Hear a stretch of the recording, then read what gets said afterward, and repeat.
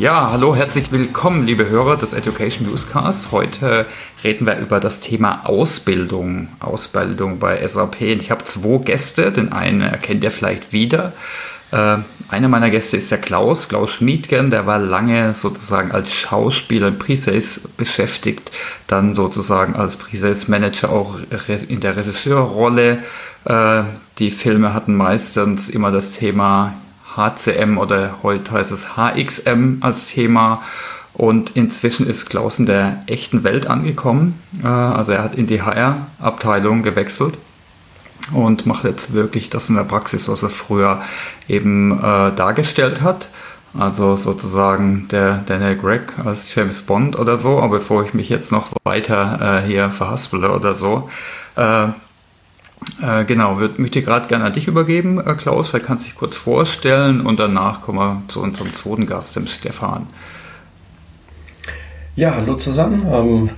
Danke Thomas für die Ankündigung. Also hier der ehemalige Schauspieler und Regisseur aus dem HCM, eben jetzt in der Leiter Ausbildungsabteilung Deutschland-Rolle, bei uns im HR, in Summe schon gut 12 Jahre bei der SAP und heute im ersten Podcast, und von daher ganz gespannt, wie das jetzt hier noch weiter abläuft, und danke euch für die Einladung und übergebe dann an den Stefan.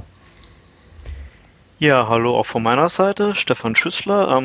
Der eine oder andere kennt mich vielleicht schon. Ich habe schon mal den einen oder anderen Newscast für den Thomas gemacht, und ja, ich bin sozusagen, um in dem Bild vom Klaus zu bleiben, immer noch in der alten Welt im Pre-Sales als Drehbuchautor oder man könnte auch sagen als Business Developer tätig. Das heißt, ich überlege mir normalerweise irgendwelche Geschichten, Storys und Sachen, die unsere Kollegen im Vertrieb dann ja für ihre Auftritte bei Kunden oder zu HCM-Themen verwenden. Ja, danke, Herr Stefan. Genau, und für die, da können wir es auch in die Shownotes packen, für die sich nicht mehr erinnern kann, mit dem Stefan hatten wir zum Beispiel mal zu HR Thinking, das ist so eine Mischung aus Design Thinking für Personaler, haben wir schon mal gesprochen, also auch eine echt spannende Folge. Ja, vielleicht fangen wir mal an, jetzt mit dir, Klaus. Rollenwechsel und persönliches Onboarding. Was macht denn so ein Abteilungs- oder Ausbildungsleiter in Deutschland bei der SAP? Vielleicht kannst du da mal ein paar Worte verlieren. Das ist eine gute Frage, Thomas. Ich befürchte, ich kann die selber noch nicht vollumfänglich beantworten. Ich bin jetzt quasi heute genau seit 8 Wochen in der neuen Rolle. Ich hatte vorher so ein bisschen Zeit, mich da thematisch auch schon vorzubereiten. Aber im Groben ist es tatsächlich so, die SAP hat verschiedene Ausbildungsstandorte weltweit. Das heißt, wir versuchen uns so ein bisschen unseren Nachwuchs selber zu züchten. Ja, also, dass wir duale Studiengänge, aber eben auch klassische Ausbildung, jetzt speziell in Deutschland, anbieten. Ausbildung als Fachinformatiker und die Studiengänge immer mit einem entsprechenden Ausbildungspartner, also einer dualen Hochschule, für die Bereiche Betriebswirtschaft, Wirtschaftsinformatik oder angewandte Informatik mit unterschiedlichen Spezialisierungen. Und so ein Ausbildungsleiter jetzt für Deutschland macht in Summe, wir haben SAP weltweit knapp 1200 Auszubildende. Deutschland stellt davon ungefähr die Hälfte mit knapp 600. Das heißt, wir bieten jedes Jahr 200 neuen Studenten und Auszubildenden eben die Möglichkeit, das über die folgenden 3 Jahre bei uns zu tun.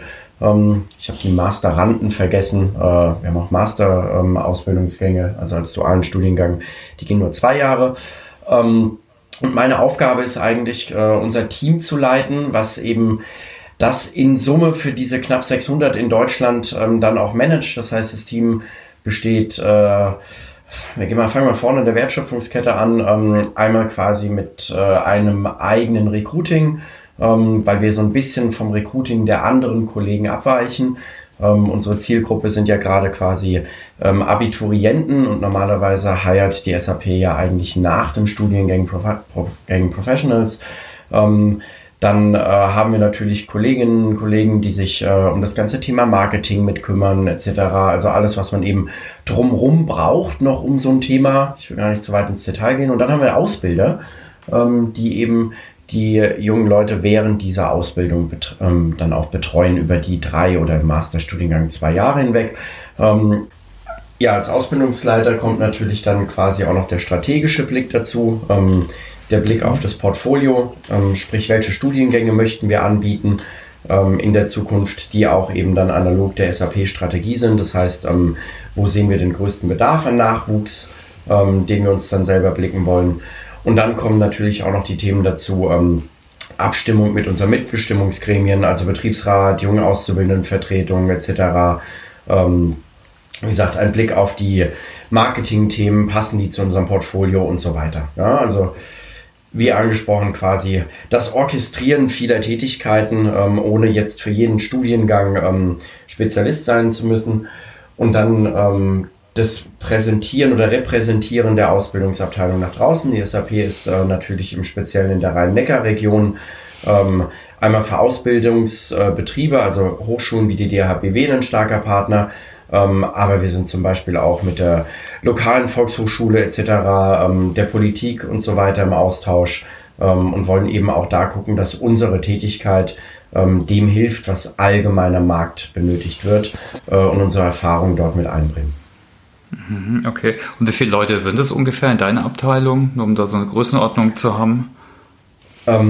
Im Team bei mir direkt sind 22 Leute. Okay, genau. Und ihr arbeitet dann auch mit dem dezentralen Ansatz, oder? Weiß ich jetzt zufällig als Insider, weil es gibt ja auch noch einige dezentrale Ausbilder dann, die dann in den Fachbereichen sind, ne? Ja, also wir haben einmal jetzt grundsätzlich vom Setup her von der Ausbildung, wir haben unseren Hauptsitz, wen überrascht das quasi, in Waldorf-Wiesloch, bilden dort auch eben die meisten Studis aus. Wir haben aber auch noch 2 Ausbildungsstandorte in Markdorf und einen in Dresden, also 2 in Summe, einer in Markdorf, einer in Dresden. Dort sitzen auch die Ausbilder dann lokal. Und dann haben wir eben neben unseren Ausbildern wirklich in der Ausbildung, die das hauptberuflich machen, gehen unsere Studentinnen, Auszubildenden dann in verschiedene Praxisphasen in der SAP. Und in diesen Praxisphasen in den jeweiligen Abteilungen arbeiten wir mit liebevoll genannten Dezis, also sprich die dezentralen Ausbilder. Das sind dann eben unsere Fachexperten in den jeweiligen Abteilungen. Das könnte zum Beispiel auch ein Stefan Schüssler sein, der das meines Wissens auch schon gemacht hat, die dann eben in der Praxisphase unsere jungen Studenten und Auszubildenden betreuen. Okay, ja, und jetzt der Wechsel, den du jetzt gemacht hast, der war ja zu einer besonderen Zeit, ne? War ja jetzt eben die Corona-Hochphase mit allen den bekannten Einschränkungen. Wie läuft denn, oder was waren denn da so die Herausforderungen für dich in den letzten Monaten? Ja, es ist natürlich so ein bisschen schade. Ich habe das neue Team quasi nach der Verkündung, dass ich die Rolle dann übernehmen werde, Richtung Mitte des Jahres, nur einmal persönlich gesehen. Und an dem Tag, wo ich dann tatsächlich gestartet habe, war schon alles auf virtuell umgestellt. Also entsprechend niemanden leider mehr in Präsenz oder persönlich näher kennenlernen können, sodass tatsächlich dann alle Meetings, aber auch meine ersten Kennenlerntermine mit jedem aus dem Team komplett virtuell stattgefunden haben. Jetzt hatte ich in der vergangenen Rolle ein regionales Team, wo auch Kollegen in Österreich, in der Schweiz, vorher in Serbien gesessen haben, wo ich ein Stück weit virtuelles Arbeiten natürlich auch schon gewohnt war, auch mit dem Team. Nichtsdestotrotz ist es eine gewisse Einschränkung, gerade wenn du so die erste Bindung herstellen willst zu einem Team, gerade so die persönliche Ebene etc. Das ist halt virtuell doch nochmal ein bisschen herausfordernder. Ja? Nichtsdestotrotz, ich meine, mit ein bisschen Kamera kriegt man ja auch den einen oder anderen Blick mit in der Unterhaltung. Es hat prima funktioniert, es ist ein tolles Team. Ja? Es gab die Möglichkeit, sich kennenzulernen, aber ich freue mich trotzdem umso mehr, wenn der Spuk vorbei ist und man das nochmal ein bisschen beim Kaffee intensivieren kann oder vielleicht auch abends mal ein Bier mit dem einen oder anderen. Ja, klar. Ja, Stefan, wir wollten uns so ein bisschen aufteilen. Willst du einfach noch ein paar Fragen stellen auch? Ja, ich habe interessiert zugehört, Klaus, und du hast recht, ich war ja auch schon mal dezentraler Ausbilder. Von daher weiß ich ja auch, dass ihr so Hochphasen habt. Ihr hattet jetzt ja auch sicherlich auch wieder das Thema, dass du ja auch Studenten onboarden musst. Also ich meine, die haben dann ja auch ihre Bewerbungsphase rum, haben das Glück, dass die SAP sie jetzt so als B-Azubi da genommen hat. Macht ihr das jetzt auch alles komplett virtuell, das Onboarding für die Studenten? Oder ist das, wie darf ich mir das vorstellen? Ja, das ist gerade unser brandheißes Thema, Stefan, ja, was gefühlt quasi ein Drittel meiner Agenda der Gesamtwoche füllt. wir würden es eigentlich gern vermeiden, das komplett virtuell zu machen. Ja? Also unsere Hochphase maßgeblich, wo unsere neuen Studenten anfangen, wir reden in Summe dieses Jahr von rund 180 Stück, ist im September, Oktober. Das heißt, es beginnt normalerweise mit einer Einführungswoche, wo man die SAP kennenlernt, sein Equipment bekommt etc. und geht dann ins Onboarding, das heißt, wo wir die Basisschulungen für die jeweiligen Ausbildungsgänge dann letztendlich auch haben. Und offiziell sind die SAP-Niederlassungen erstmal geschlossen. Ja, wir haben jetzt gerade die erste Öffnung erfahren für einen kleinen Teil von maximal 30%.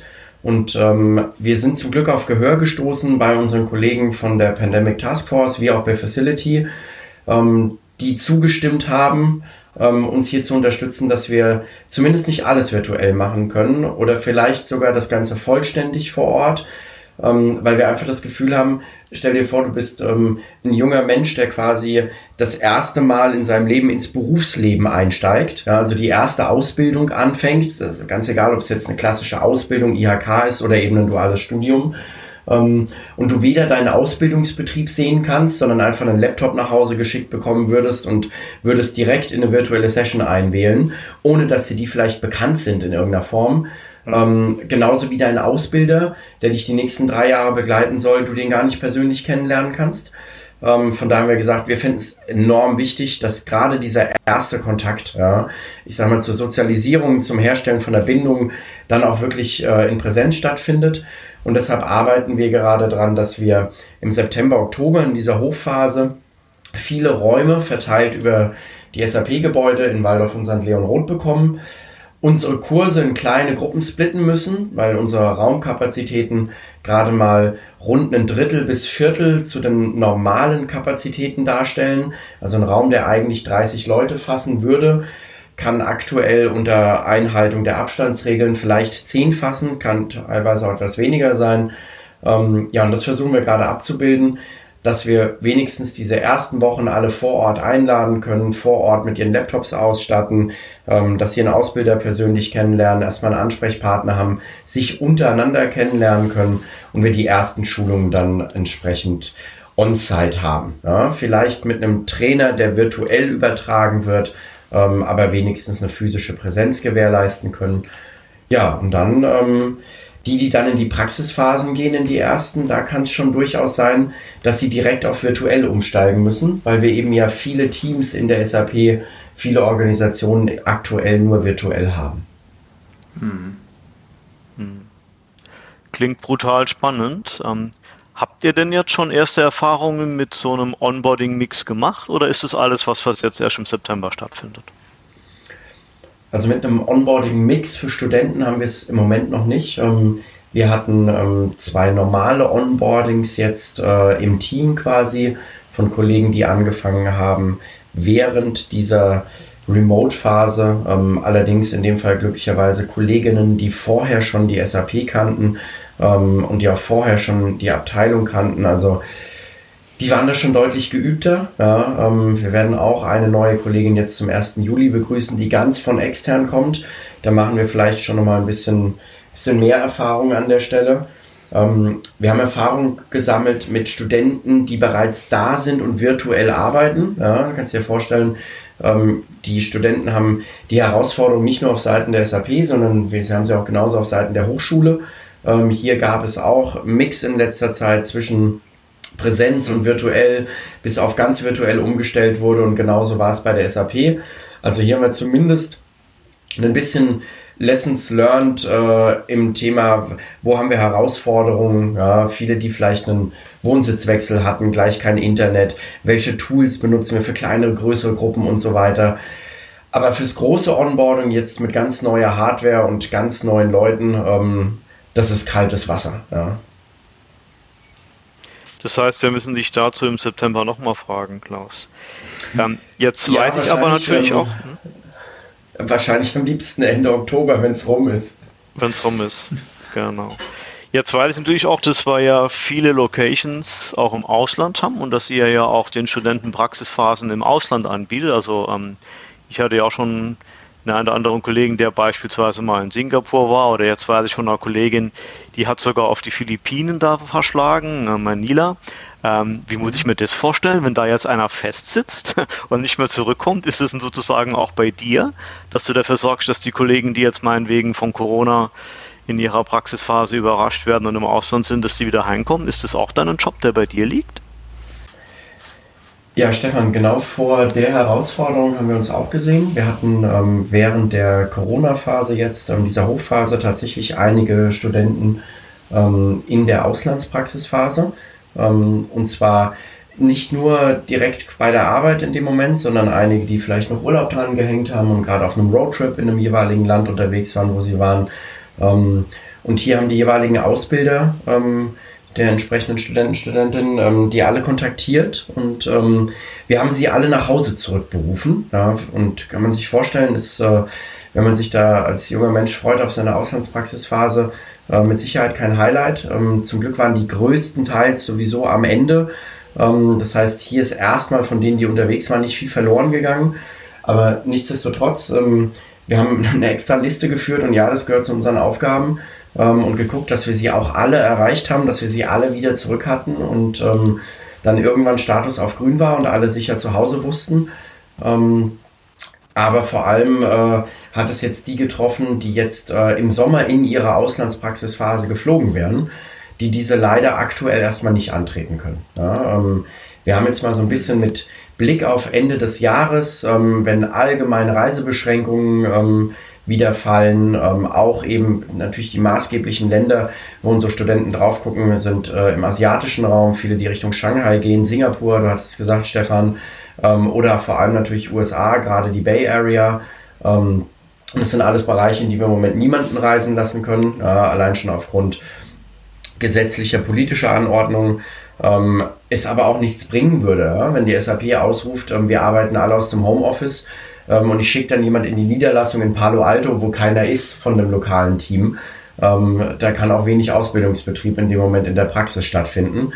Insofern, wie auch in anderen Zusammenhängen, hoffen wir, dass die Pandemie halt auch irgendwann ganz abgeflacht ist, beziehungsweise in der Form nicht mehr vorhanden ist und unsere Studenten vielleicht dieses Auslandspraktikum in dem nächsten Jahr nachholen können, wenn sie nicht dann gerade in der Endphase ihres Studiums sind. Wir haben ein Auge drauf, sobald wir es ermöglichen können, würden wir es gerne tun, aber Sicherheit geht hier halt vor. Gut. Thomas, ich würde da nochmal an dich übergeben fürs nächste Thema. Wir haben nämlich noch ein paar Fragen an dich, Klaus. Genau, das war das Thema virtuelle Zusammenarbeit. Also ich habe unterschiedliche Erfahrungen, vielleicht kannst du mal deine Eindrücke schildern, Klaus. Es sind eigentlich schon fast Stereotype, ne? Also wie gehen denn jetzt jüngere Menschen, in Anführungszeichen, gehen die anders mit Remote als ältere? Also ich habe sicher eine eigene Meinung, ich habe auch verschiedene Kids, aber wie ist es in so einem beruflichen Umfeld? Kannst du vielleicht da was schildern dazu? Also ich glaube, dass die sich mit der Technologie wahrscheinlich, um den Stereotyp mal zu unterstreichen, leichter tun, als das jetzt Ältere, ohne es vielleicht am Alter direkt festmachen zu wollen, aber jetzt sind unsere Studenten und Auszubildenden maßgeblich auch welche, die sich im Bereich Informatik bewegen. Selbst unsere BWL-Studiengänge haben eine recht auffällige Digitalkomponente. Insofern ist das, glaube ich, für die kleinste Herausforderung. Ich glaube, viel schwieriger an der Stelle ist für die jungen Leute wirklich, du musst vielleicht ein bisschen mehr Guidance geben, also sehr klar, wann arbeiten wir jetzt remote raus, was müsst ihr remote machen, einfach so mehr Tagesplan wieder reinzubringen. Gerade in der Praxisphase war es vorher einfacher, du bist morgens ins Büro gekommen, du hast tagsüber deine Anweisungen, Aufgaben, Themen gehabt etc., deine Meetings und dann bist du abends wieder raus. Und ich glaube, das ist eine Herausforderung, die wir ja alle hatten. Unseren ganzen Schedule, der andere Leute mit einbezieht, einmal neu aufzusetzen in diese virtuelle Welt rein und eben ohne physische Präsenz. Aber ich glaube, das ist viel mehr nochmal herausfordernd für einen jungen Menschen, der nicht so viel Arbeitserfahrung hat. Also es sind nicht die Tools, die da die Herausforderungen darstellen, sondern ich glaube, es ist wirklich viel mehr die Agenda und das Wissen, wie gehe ich damit um. Ja? Und bei den Tools waren wir ja erstmal grundsätzlich gut ausgestattet. Ich meine, die SAP benutzt standardmäßig Skype, wir haben standardmäßig Teams, mit denen man arbeiten konnte. Aber wir haben natürlich auch gemerkt, gerade wenn wir dann größere Gruppen hatten, dann sind wir zu Beginn mit Teams an Grenzen gestoßen, mit Skype sowieso. Und dann wird man natürlich kreativ und fängt an zu gucken, was machen die anderen. Dann kommen Vorschläge rein seitens der Universität, aber du kannst ja an einem gewissen Punkt auch nicht für 16 verschiedene Tools Lizenzen kaufen. Also maßgeblich haben wir uns dann so ein bisschen Richtung Zoom bewegt, immer unter der Prämisse, keine confidential Informationen, war ja hier auch eine ganz klare Guidance, die wir bekommen haben. Allerdings haben wir die im Kontext der Ausbildung jetzt auch glücklicherweise nicht so stark. Also Remote im Sinne Technologie, um auf deine Frage nochmal zurückzukommen, ist für junge Leute wahrscheinlich leichter. Aber Remote im Sinne von, wie organisiere ich meinen Alltag, ist wahrscheinlich herausfordernder.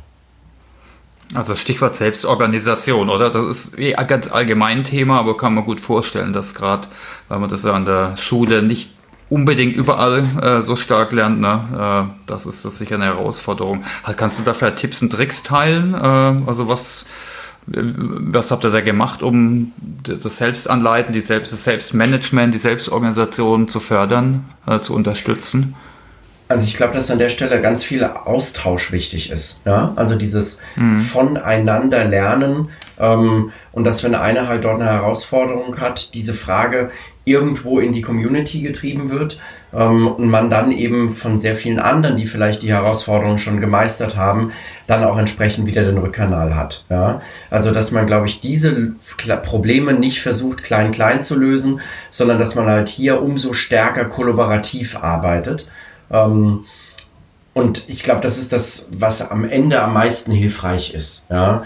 Es stellen sich sehr häufig auch Herausforderungen, die man gar nicht so im ersten Moment auf dem Schirm hat. Ja? Also jetzt gerade wieder, wenn wir über Studenten sprechen, die sind vielleicht gerade umgezogen. Ja? Die hatten eine Praxisphase irgendwo außerhalb, die haben ihr WG-Zimmer zwischenzeitlich weggehabt oder sie hatten eine Wohnung, die haben Kosten gespart, die haben ihren Internetanschluss abgemeldet, weil sie dachten, sie nutzen ihn gar nicht. Und jetzt bist du in der Situation, du hast gerade kein Netz. Ja? Du bist in der WG mit 5 Leuten und wenn plötzlich 5 Leute auf einmal da sind, dann ist nicht mehr die Herausforderung, die wollen alle gleichzeitig Netflix gucken oder sie müssen sich auf eine Serie einigen, die sie zusammen gucken, sondern die sind alle in unterschiedlichen Meetings und ihre Bandbreite reicht nicht mehr aus. Ja?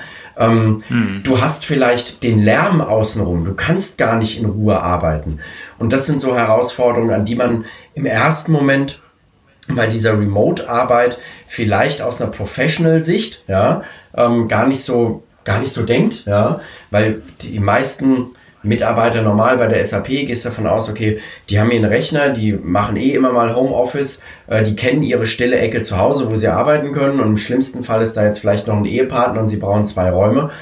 Aber dass da jetzt vielleicht 3, 4, 5, 6 Leute in derselben Wohnung wohnen und dann eben Lärm, Bandbreite etc. Themen sind oder Leute mit Wohnungsortwechsel, die hast du vielleicht im ersten Moment auch nicht auf dem Schirm. Und da versuchen wir uns zu unterstützen.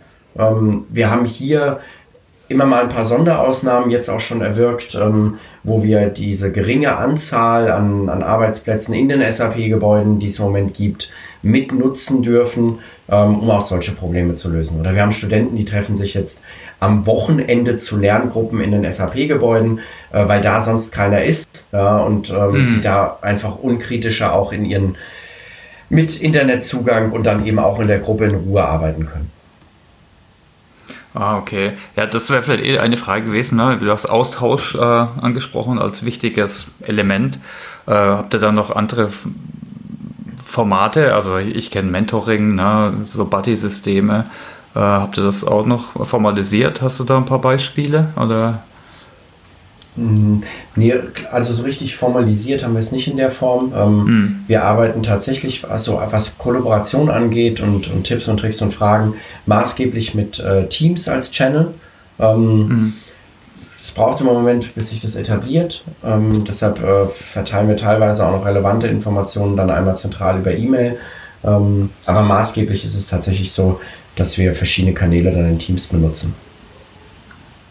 Genau, also im Endeffekt bestätigst du auch so meine Erfahrung. Also viele denken vielleicht, ach ja, die jungen Leute, die können das alles aus dem FF auch virtuell zusammenarbeiten, aber die haben auch Herausforderungen, die sind halt anders wie bei Mitarbeitern, die schon länger dabei sind. Ja, Stefan, hast du noch eins zu fragen vielleicht? Jetzt zu dem Thema direkt weniger, Klaus. Vielleicht eher noch so eine Frage am Rande. Jetzt weiß ich ja, als langjähriger Kollege von dir, dass du ja auch in dem Umfeld promoviert hast vor einiger Zeit, oder das ist noch gar nicht so lange her. Nutzen dir denn deine Untersuchungen in deiner Promotion, wie lernen Leute, was machen die, kannst du das aktuell praktisch einsetzen oder würdest du sagen, es ist doch noch ein gewisser Sprung zwischen der Akademik und der Praxis, in der du jetzt steckst? Also mein Promotionsthema war eigentlich quasi genau die andere Richtung, nämlich der Blick drauf, welche Kanäle benutzen Wissenschaftler, um zu publizieren, also vielmehr, wie bringen sie die Information quasi nach draußen und zeichnet sich eine Bewegung ab von klassischer Publikation von Text in Zeile hin zu neueren Formaten, wie beispielsweise einem Podcast, in dem wir gerade sind, oder auch Videos, Microblogging etc. Von daher, wie gesagt, leider die falsche Richtung, die ich untersucht habe, sonst könnte ich da bestimmt was draus ziehen. Aber generell der Studiengang war im Gesamtkontext Lifelong Learning und da waren natürlich auch viele Kommilitonen da mit dabei, die sich mit dem Thema Curricula, Inhalte fürs Lernen, aber auch quasi, wie werden Lerninhalte rezipiert und sowas beschäftigt haben. Und da kriegt man natürlich auch immer mal ein Stückchen weit was mit. Allerdings muss ich ganz ehrlich sagen, mir fällt spontan nichts ein, wo ich jetzt behaupten könnte, ich hatte davon unmittelbaren Nutzen. Ja? Weil das Aufsetzen eines Studiengangs, eines Curriculums der Inhalte in dem Moment, wo so eine Situation mit, wie jetzt gerade eben diese Corona-Krise reinkommt, einmal komplett über den Haufen geworfen wird. Ja? Also eigentlich müsste man hier viel mehr gucken, wie gut sind wir tatsächlich in agiler Organisation, in agiler Strukturierung von Inhalten und können sowas eben entsprechend umstellen. Weil wenn du dein ganzes Curricula auf Präsenzlehre aufgebaut hast, ja, du dann aber eben damit konfrontiert bist, dass Präsenzlehre gefühlt von heute auf morgen nicht mehr stattfindet und du eben quasi für viele in ein Neuland eintreten musst mit dieser virtuellen Lehre. Daraus erwachsen die großen Herausforderungen. Es gab lustige Feedbacks von Studenten in dem Kontext. Ja. Wir werden natürlich keine Namen nennen, aber da gab es tatsächlich Aussagen, die hießen, wir haben einen Prof, der ist normalerweise in der Präsenzlehre, der ist grausam, ja, aber jetzt virtuell in den Websessions ist der total gut. Also vielleicht fällt es da einfacher, vielen Leuten sich darauf vorzubereiten, viel mehr quasi dem Pfad zu folgen, den sie vorher didaktisch aufbereitet haben, wie das on stage ist. Und ähnliches Feedback gab es aber auch andersrum. Ja? Also ich glaube, hier ist wirklich eine ganz andere Herausforderung, Inhalte zu vermitteln, rein auf einer Tonspur, mehr oder weniger, ohne Hände, ohne Füße, ohne direkt eingehen zu können auf Reaktionen aus dem Publikum, aus der Audience, in diese virtuelle Welt rein. Also leider nein. Ja? Jetzt aus der Promotion raus, wenig, was mir geholfen hätte. Okay. Thomas, ich habe jetzt eigentlich zum Thema Onboarding gar keine Fragen mehr zum Thema virtuelle Zusammenarbeit in den Dingen. Aber du als sozusagen der Podguru hast ja immer noch deine berühmten Abschlussfragen. Der würde ich vielleicht wieder an dich übergeben. Danke, Stefan. Genau. Das sind zwar immer die gleichen Fragen, aber eigentlich immer sehr unterschiedliche Antworten. Deshalb finde ich es eigentlich ganz cool, dass man da die immer wieder stellen. Und da geht es jetzt eher um dich persönlich, Klaus. Fangen wir mal damit an. Was war denn deine letzte wirklich bedeutsame Lernerfahrung? Das muss ja nicht mal unbedingt beruflich sein, kann, aber muss nicht. Aber ist immer ganz interessant, sowas zu reflektieren und zu schauen, wie kommt sowas zustande. Also ich meine, eine hat der Stefan schon genannt. Meine Promotion ist jetzt noch nicht so lange her. Ich muss jetzt lügen, ich glaube es sind 2 Jahre. Und es war natürlich wieder mal eine Lernerfahrung in einer Prüfungssituation. Ja? Also die Verteidigung, auch wenn es die eigene Arbeit ist und man davon ausgehen müsste, dass man den Inhalt seiner gut 200 Seiten irgendwie kennt, steckt da ja tatsächlich ein deutlich größerer Wissensumfang drin, als das, was nur auf diesen 200 Seiten steht. Ja, und das sind auch genau die Themen, mit denen du letztendlich in der Verteidigung dann auch konfrontiert wirst. Und wenn du über Jahre schreibst und viele Dinge zu Beginn, die dir vielleicht nicht mehr so präsent sind, die dann aber alle wieder rauskramen sollst, also dieses richtig hinsetzen, alles durchlesen, alles lernen. Früher im Studium haben wir über Bulimie lernen gesagt, so einmal reinstopfen und es muss für einen Moment drin bleiben und am nächsten Tag, dann ist es wurscht, wenn es wieder raus ist. Ja. Das war man einfach auch nicht mehr gewohnt. Ja. Also das hat mich schon vor eine bestimmte Form von Herausforderung gestellt. Und vor allem auch eine Art Nervosität, die man so nicht mehr gewohnt ist, diese Prüfungssituation. Und Ähnliches hatte ich tatsächlich in einem ganz anderen Kontext letzte Woche am Dienstagmorgen. Ich habe, um endlich mal den Grünabschnitt im Garten selber wegfahren zu können und so ein bisschen Abfälle aus der eigenen Baustelle, einen Hängerführerschein gemacht, weil alle meine Freunde irgendwie Autos mit größeren Hängern haben, die ich aber nicht fahren darf. Und dann habe ich so einen Hängerführerschein gemacht und musste letzte Woche tatsächlich Dienstag mich, wie vor über 20 Jahren, in so ein Fahrschulauto setzen, mit so einem Prüfer auf der Rückbank und dann dort spazieren fahren und meine Prüfungsaufgaben absolvieren. Ja, also um die Ecke rückwärts, links mit dem Hänger dran fahren und dann lustige Fragen beantworten. Auch das ist spannend, ja, wenn man sich mal wieder hinsetzen muss. So ganz klassisch vorgegebenes theoretisches Wissen büffeln muss, was dann jemand abfragt und was man 1:1 wiedergeben muss. Das ist so eine Sache, aus der ist man sehr häufig raus im normalen Berufsleben, weil du dort halt irgendwie anders lernst und ganz anders anwendest. Ah, das bringt mich zu einer echt eigentlich guten Frage, war super Übergang. Wie lernst du denn dann normal am liebsten? Ich habe so ein bisschen rausgehört, nicht unbedingt Bulimie lernen. Kannst du da was dazu sagen? Also jetzt grundsätzlich, was so die Lernform angeht, ich bin tatsächlich Freund der Präsenzlehre. Ich weiß, so die richtige Antwort für ein IT-Unternehmen wäre jetzt mit Sicherheit, ist virtuell alles ganz toll. Das empfinde ich persönlich nicht so. Also ich lerne tatsächlich wirklich gern vor allem die Präsenz in der Kombination mit on the job oder learning by doing. Ja? Also Dinge, die ich selber erlebe, die ich mit anderen Leuten gemeinsam erfahre, die ich gemeinsam mache, die speichern sich bei mir ganz leicht. Und Dinge, die ich rein durch Lesen ohne die Erfahrung oder durch Zuhören mir aneignen müsste, die hinterlassen einfach nicht so eine tiefe Verankerung, ja, bei mir. Also ich lerne tatsächlich am liebsten, wie gesagt, durchs Machen, durchs Doing. Ja. Das gemeinsame An- und Abkuppeln des Anhängers war für mich viel leichter, weil das habe ich einmal gemacht, dann habe ich es gemacht und das war drin, als mir jetzt irgendwie zu merken, dass ich irgendwie mindestens 4% der Anhängelast als Stützlast brauche oder alternativ 25 Kilogramm. Ja. Frage mich in 4 Wochen und das ist wieder weg. Ja. Und welche Quellen nutzen du denn am liebsten? Also das mit Anhängern ist vielleicht schon interessant, aber ich meine jetzt vielleicht eher in so einem beruflichen Kontext. Hast du da Sachen, die du bevorzugst, also Blogs oder Bücher oder Podcasts oder andere Lerninhalte, Lernquellen?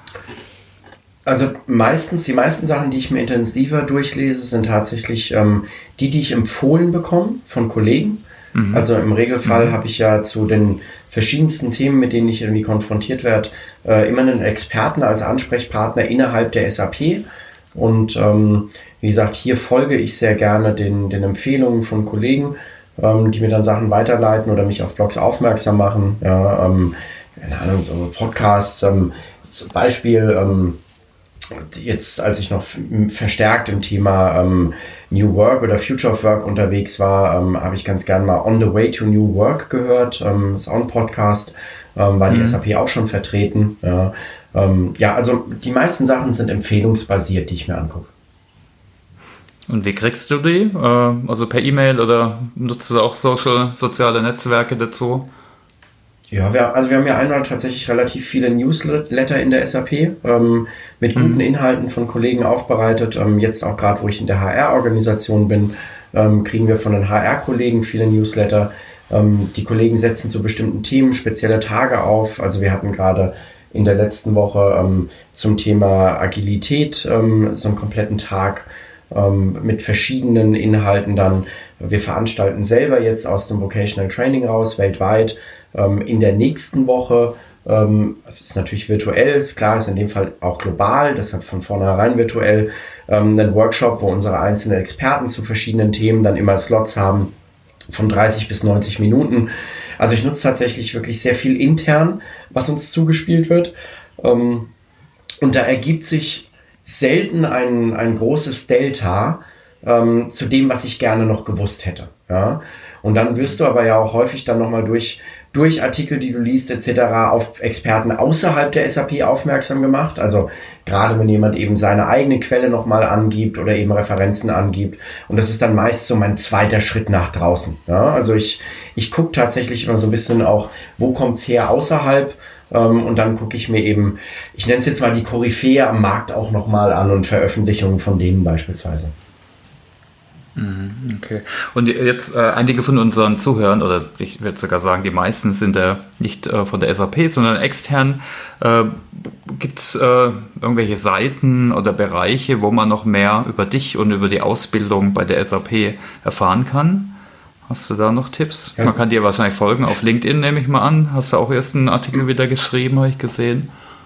Genau, man kann mir folgen auf LinkedIn. Ich versuche aktuell immer so im wöchentlichen Rhythmus ungefähr jetzt zu dem neuen Thema, in dem ich eben drin bin, Ausbildung, dann auch auf LinkedIn einen Artikel oder zumindest einen kürzeren Post zu veröffentlichen. Einfach so die Themen, die uns gerade auch ein Stück weit treiben, also wen das interessiert, was in der Ausbildung passiert, jetzt in so einem Konzern, einem dualen Studiengang, der findet da die eine oder andere Information und unabhängig davon zur Ausbildung selbst von der SAP ist relativ simpel, sap.de/Ausbildung. Hier ist im Groben beschrieben, was wir machen. Hier sind aber vor allem natürlich die verschiedenen Angebote beschrieben, die wir haben. Ja, ich hatte Studiengänge schon erwähnt, klassische IHK-Ausbildung.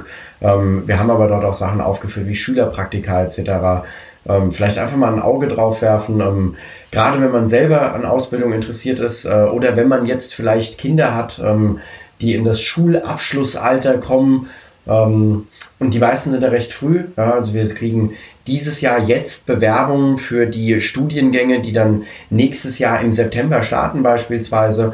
Das ist nicht unüblich, dass sich da früh umgeschaut wird.